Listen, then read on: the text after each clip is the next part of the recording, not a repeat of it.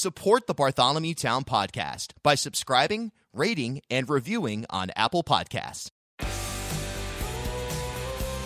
This is the Bartholomew Town Podcast. Welcome in to another edition of the Bartholomew Town Podcast. I'm your host, Bill Bartholomew. On today's episode, I sit down with WPRO newsman Steve Klamkin. Steve Klamkin is a news personality on Providence-based legacy news talk radio station WPRO. A newsman's newsman on the journalistic side of the job and a highly entertaining and singular personality as a broadcaster, Klamkin can be heard on air most days as a reporter, anchor, and on Saturday mornings, a host.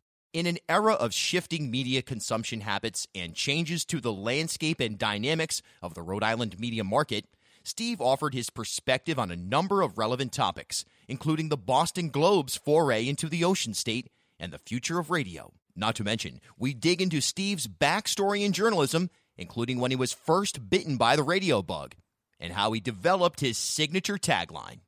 Enjoy brand new episodes of the Bartholomew Town Podcast every Tuesday and Friday. Listen on your favorite app. Visit bartholomewtown.com or ripodcast.com. It's where you'll find the dozens of conversations I've had with Rhode Island influencers like Senator Sheldon Whitehouse, Providence Mayor Jorge Elorza, NBC 10's R.J. Heim, former Attorney General Arlene Violet, Secretary of State Nellie Gorbea. It's all right there for you. Coming up on Saturday, June 8th, it's Bartholomew Town Live at PVD Fest, featuring a live podcast and variety show of Rhode Island favorites. I'll be rolling out the lineup oh so very soon. Follow me on Twitter at Bill Bartholomew or follow the pod on Instagram at Bartholomew Town Podcast for the latest and greatest details. For complete festival information, visit pvdfest.com. Support for the Bartholomew Town Podcast comes from M. Duran Studio, Providence's finest choice for commercial photography. From headshots and portraits to high-quality candidates, check out their extensive portfolio at mduranstudio.com. Give them a call today at 401-400-2328 or message book at mduranstudio.com. All right, without further ado, let's take you to my conversation with the one and only Steve Klamkin. You know, it's a constant for us. I'm on the news side and really have very little to do with the talk side. I've always listened to radio, but never been always been a talk listener, never a caller. Very seldom moved to call in and express an opinion. And part of that comes from my news background. I've always been a news guy, been in the business a long time. And, I don't really feel the need to express myself politically, let others do that, and just go out and cover the news.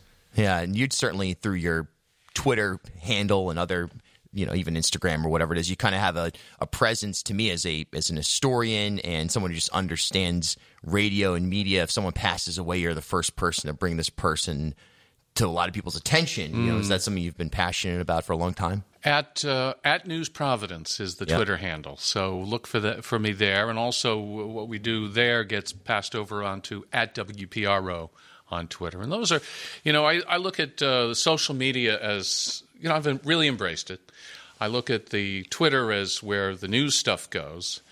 Facebook where the personal stuff goes, and Instagram where the good-looking stuff goes. So we have a strict division, not strict, but a good division of labor here. Right. And do you really think about that when you make a post? Do you think that, hey, well, the first order of business is to get something out on Twitter, and then while I'm out covering something, I've seen other reporters, we'll call them younger reporters, live tweet as they're covering a news conference or something, and I'm saying, let's wait and to see how things develop. Let's see what it means. Bring a little context and think about this a little before we start tweeting out to the world. I agree with you. I started to see that this year when I was covering some of the debates, and then all of a sudden I found myself, all right, I better do that too. And then am I missing the content? But a debate is a different animal, I mean, you go from topic to topic, and you want to cover that topic as it comes up. So if you've committed yourself to live tweeting something, you really got to stay with it and be prepared to roll with it, so to speak. I give you a lot of credit. You've really embraced all of this. I like your podcast. Look at the wide variety of people that you've interviewed in just a short time. What is it, a year? Yeah, that just you've about, been doing yep. it? So, credit to you. Hey, thanks so much. I appreciate it. I know I met you for the first time at the Newport Folk Festival, and it was a collision of my worlds because I had just performed on the open mic stage, and I was wearing pink overalls.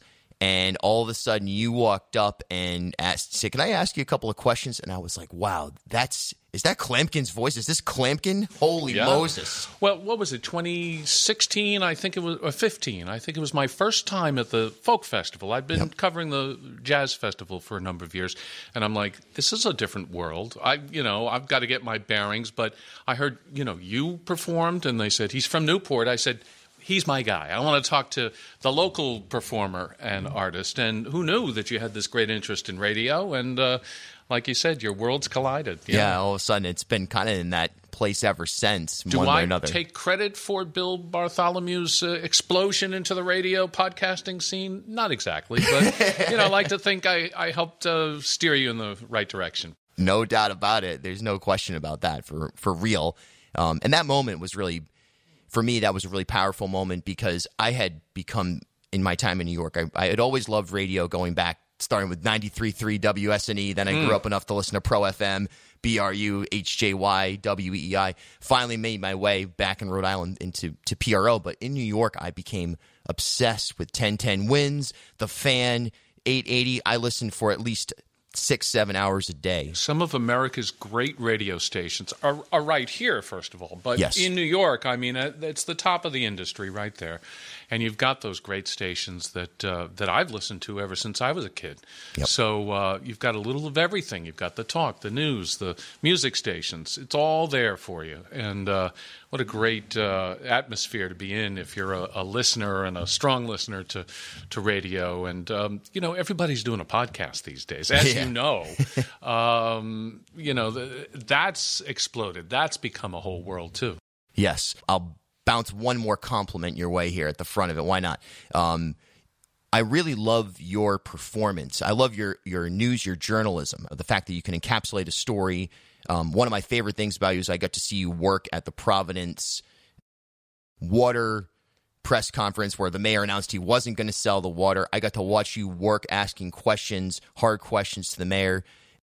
So I love that side of what you do, but I also love, from my experience in New York, listening to the radio, that you've got such a distinct character. Your sign-off, there's no replacing Steve Klamkin. You can't do it. Steve Klamkin, WPRO News. Yeah, that just happened. That's just I don't know where it comes from. A lot of people say they appreciate that and recognize it, and I appreciate that they do. And I thank all of my listeners that compliment me on that. Excuse me, it's not for everybody. Some people I rub the wrong way, but that's a given in this business. You're not going to please everybody. Not everybody's going to love you, and you have to get over that. No, I got over it. Let's get into your background. Where did it start? Where did you begin thinking that you were going to get into news and eventually radio? Well, the funny thing is I came at it sort of sideways. I went to Boston. Well, I worked on my high school newspaper in Connecticut and, had a feeling for news back then. And then I went to Boston University thinking I'd become a photojournalist. And then the bottom fell out of the photo market when Life magazine folded and Look magazine folded. And that really put a dent in the photo world. And then my cameras got stolen out of my dorm room. And I discovered a campus radio station, WTBU at BU. And that's where I was bitten by the radio bug. I just loved it and never really looked back. I was focused on radio from that time. I went off, and my first job in radio was in a station in Rutland, Vermont, where I was a DJ for 6 months. And occasionally they would have need for a news guy, and I would fill in on that. And I said, boy, this is for me. This is my world right here. I wanted to do news and wanted to be on the radio, and I've never looked back. Radio stations in Fall River and New Bedford and Providence, and here we are some years later. Yeah. We won't say exactly how many, but it's a lot of years later. 20 years this year with WPRO, and I'm thankful for all of them. I work with some great, great people here. I mean, there are any number of Radio Hall of Fame people walking the halls in my station. My colleague, Bill Haberman, is being inducted in a couple of weeks into the Rhode Island Radio Hall of Fame. So it's a great honor to work at what is a legacy radio station, we call it. The station is going on 90 years, something like 90 years old. And so, one of the original radio stations in the country. And people rely on WPRO for, we still do snow cancellations on the air. We might be one of the last stations to do it. I call it, when we do it on the air, I call it channeling my inner Salty. Yeah. You do that no school Foster Gloucester thing, and people relate to that. So, every year it rolls around. Do we keep doing it on the air or just drive people to the website like all the other stations do? And we still do it because it's our connection to our listeners. Got to keep it on the air. Yeah. That's a plea from me as a fan of what that resembles. I kind of lean toward doing it as opposed to those who say, "Nah, let's give it up." Totally. The station that reaches the beaches. There you go. I mean, it's all that goes back to Salty. Salty Brine, those who don't know, was a mainstay at WPRO from the 1940s to the 1990s, 53 years with WPRO. He was the morning man, and he was the it guy. He was the go-to guy, the guy everybody in Providence woke up to and got their bearings in the morning. And, I'm not the morning anchor. We've done that elsewhere, but we'll leave that to Bill Haberman. But, you have to appreciate where you stand and where people come to you for their news and information. Yeah, the legacy. For me, Salty Brine was, the revival through Cardi's. That's one way that he was inserted into my world. But he was on the the NBC 10 Sunrise with Coletta and Art Lake at some point announcing no school Foster Gloucester. Was he? And who is this guy? Why is he here? Why am I waking up with this man? And he had his own crazy TV show. I think it was on Channel 12. Salty Shack. Back when it was WPRO TV. Mm-hmm. What was the dog's name? Jeff. But I never saw it because I didn't grow up here. As I said, I grew up in Connecticut, and I don't know if I said that, but I grew up in Connecticut, and we had our own morning men.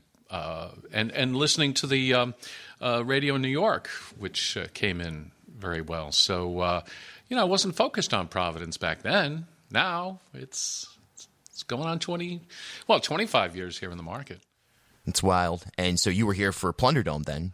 Covered the trial, absolutely, yeah. That was 3-month-long trial of Buddy Cianci and others. And that's the thing we seldom get a chance to do any longer, is to cover long, extended trials.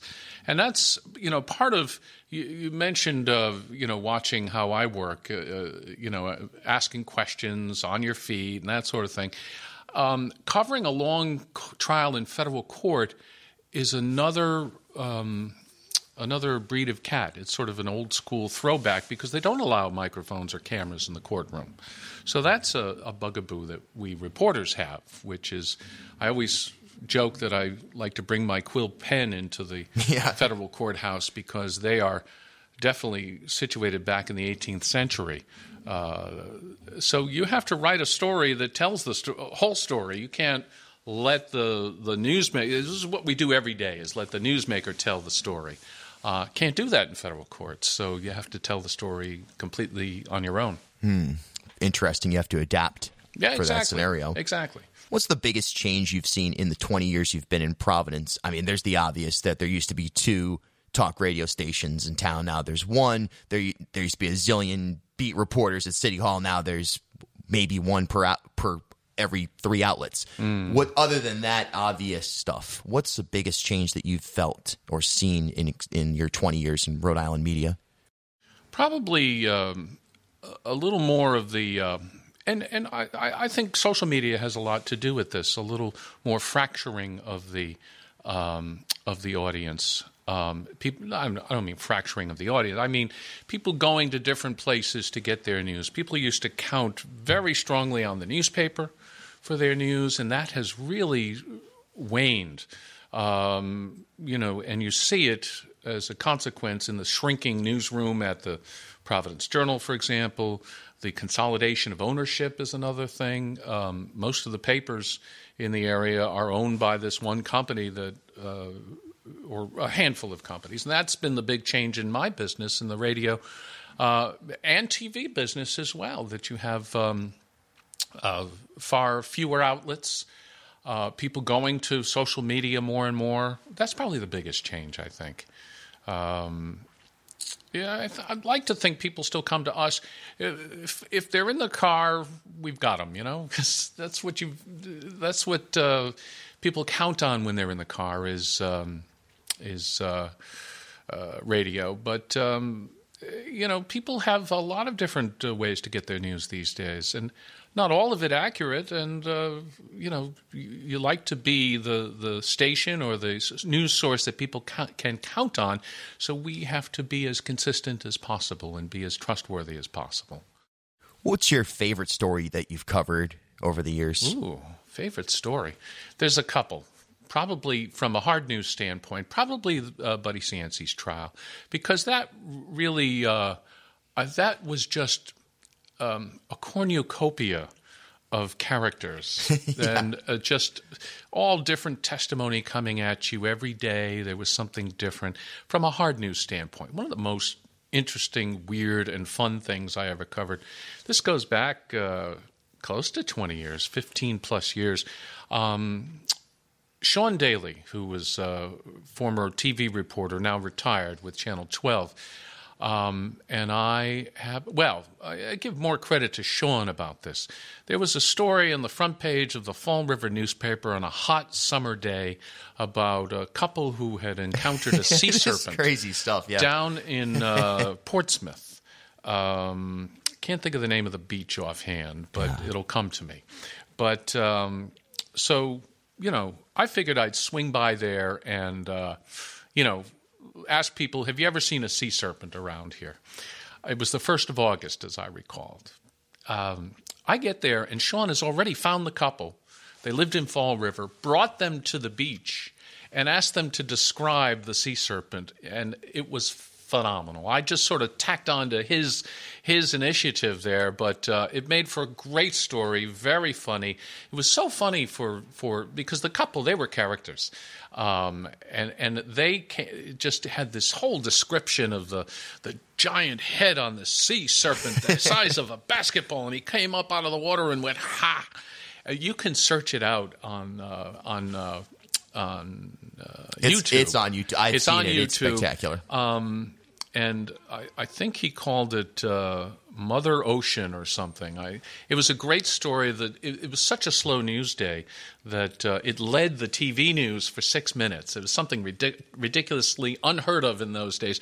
I covered that. My colleague at the time, Laurie Johnson, who's gone on to other things, wound up with an alligator in Lincoln. Somebody found an alligator, stalking the streets or something. But I think I got the better of the two crazy animals for a hot summer doldrums day kind of stories. That's classic. And, of course, now we have the turkey running around in Johnston. The turkey, well, I latched on to Brian Amaral about a month after he discovered the turkeys running around in Johnston. I happened across the surviving turkey. And the mayor there was still, and is still to this day, here it is months later, bedeviled by this turkey, who's eluded capture for months and months. So, we haven't heard much about the turkeys lately. Yeah, look out. Anytime you can do animal stories, people respond. I had a story last week where people came from a physicians group in Washington, D.C. to complain about the use of animals in residency training at Rhode Island Hospital and Brown University. And yesterday, my social media director said this was one of our most viewed stories of the last few weeks, was a huge response to that. So anytime you do an animal story, it's one, it has an appeal to listeners and so forth. Two, it sticks with you. You remember those kind of stories. Absolutely. So when you file a story, there's a social media director that keeps track of the amount of clicks it gets or the amount of streams it gets. I can look at that, but I seldom do. I don't think about it. But he compiles a list and so forth and keeps track of that. I don't ordinarily look, but this was it was like 15,000 views and 80 shares, people sharing it and that sort of thing. That's kind of off the charts for us. On the other hand, I was covering a sort of run-of-the-mill news conference about a month ago, and I'm standing next to Mario Hilario from Channel 10. He's putting this out on live on Facebook, and I'm like, we're standing right next to each other. So I lean over and I see he's got like 100 viewers. And I've never done a live. I do some Facebook Live on the station's Facebook at WPRO. I've never had 100 people watching at the same time. So it's a matter of scale, I guess. More people are keyed to viewing something that Channel 10 produces as opposed to something that I produce. Right. Do you think it'll be significant, the Boston Globe's move into Rhode Island, and do you think that will impact you in the sense that they may start to produce more digital content? Not necessarily radio content, but more, you'll see them there running Facebook Live and filing digital reports. They may. I don't think that's their mandate, though. I don't think that'll be their focus is their digital, because I think the people they have attracted so far, there were 3 journalists who were very good in the market, solid journalists. I think are hired for their journalism and their journalistic skills, not necessarily for their social media skills. Although Dan McGowan was the first hire, he's always been, very high in Twitter, for example. Yeah, and Facebook with his group. And Facebook, go-to guy. So I don't think that's the purpose and the reason that they've done it. I think, it's to largely bolster that's the Globe's online subscriptions to the Globe, which is a great product, by the way. I mean, the Globe has always been the preeminent news source in New England and probably will continue to be, and I think we may see this kind of outreach. In the Boston TV radio market, there's a great focus on New Hampshire because it's so close and it's so allied with the Boston media market. They really focus on New Hampshire more. So this is sort of a natural outreach by the Globe, I think. Will it affect me and our product? I don't think so necessarily, but I could be surprised. Yeah. We all will wait and see what they have to offer us. Maybe more personalities coming on board as well. I think that's a likelihood. We've got 3 now, and they have deep pockets. Let's put it this way. They do. John Henry, who owns the Globe, is a pretty wealthy individual. He's not on the Jeff Bezos level, but he is a very wealthy man. He made his name in commodities and in trading commodities and that sort of thing. So it wouldn't surprise me that he continues to, spend a lot on keeping the Globe going. Rhode Island right now is, it's kind of a monolithic political state. From your perspective in the media, how do you cover it? How do you cover state government when you have kind of a one-dimensional power structure? I don't think it's my job or any reporter's job to lean one way or the other. I think we need to take things as they come. When the Republicans have a news conference to talk about their program and their platform, we cover that as well. The Democrats don't have to have a news conference to get their message across. They just introduce legislation. So, the governor is, we had a long succession of Republican governors until Gina Raimondo came on board. So, you just take it as it comes, I think. I don't think it matters much to us, what party is putting forth its message. You just need to cover that message. Yeah, no, that makes perfect sense. As I said, I try to think of myself as a straight shooter. I don't have a particular political bent, and I like to keep it that way. If you hear more about the Democrats, it's probably because there are more Democratic voices talking and introducing legislation and talking about issues and so forth.